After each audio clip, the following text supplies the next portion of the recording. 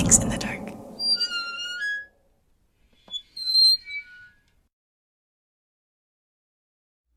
Hey, what's up? It's Mai Yang from Mix in the Dark. I want to say happy beginning of another academic school year. I know that there are many different ways students are learning this year, whether it be online, in person, or through a hybrid model. I know that some of us are also struggling to work from home and provide support to our kids and their learning.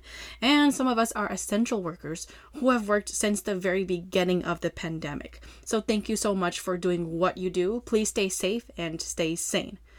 I work as a teacher with third graders, and you'd be amazed at their creativity level. I want to take it back to when I was still in grade school and had a really good friend. I called her my friend in the red Christmas dress. This story takes place in St. Paul, Minnesota, in the McDonough homes when they were still made out of the really creepy looking red bricks. I'm not going to spoil anything for you, so I will explain more in the story, but I've heard many stories about paranormal happenings in this area. None I can capture clearly though. So if you have a good story, please take some time, write to me and share it with me. This is my personal story, so please enjoy My Friend in the Red Christmas Dress.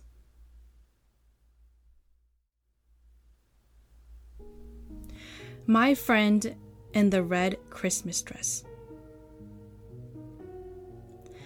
I used to go to my grandma and grandpa's house a lot when I was younger. My parents usually bring me and one of my siblings along. I remember I loved tagging along because my grandparents had a daughter about my age that I would play with at their house all the time.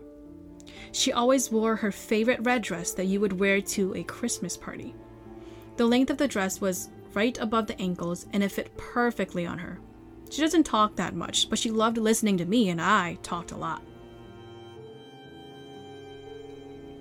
I was only about 6 at the time.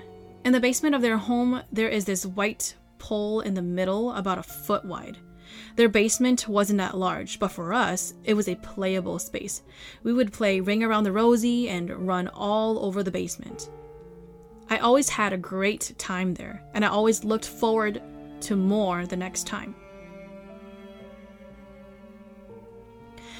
As I grew older, I stopped visiting my grandparents. They moved to a new house, and I guess I just became more interested in other things. I didn't visit as often as I used to anymore, and even if I did, I was busy watching Korean drama series on our portable DVD player. I remember in 6th grade, my mom received a phone call from my grandma that my grandpa had passed away. He lived to be well over 100. Our family decided to pay a visit. You know how after a few years of not being in contact with a friend, you're kind of awkward and shy, and if you see each other, you try to not make eye contact with each other? That was me, sitting on the sofa, just waiting for my friend to happen by. I wondered what I would say to her. I wondered how she was feeling. I wondered what my friend would look like after all these years. I haven't seen her for a long time. I never did get to see her. I figured she was feeling sad and didn't want to interact with us. We left. I am now 27 years old.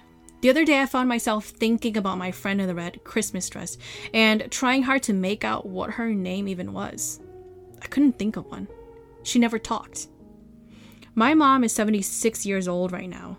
So at the time that I was 6, which is 21 years ago, my mom would have been 55 years old. Would my grandparents really have a child that is around my age? Come to think of it, I've never seen my friend in the red Christmas dress upstairs before. She only appeared in the basement, and she has never talked to me once. Connecting the dots even more, 23 years ago, my grandparents would have lived in the McDonough homes in St. Paul, Minnesota, which are basically townhouses for low-income families. During this time, a lot of Southeast Asian refugees resided in the area because it was considered public housing. It is rumored that this area used to be a gravesite. I'm not sure how true that is, or if it is just a campfire story to scare us kids, but I have definitely heard stories of strange occurrences in the area.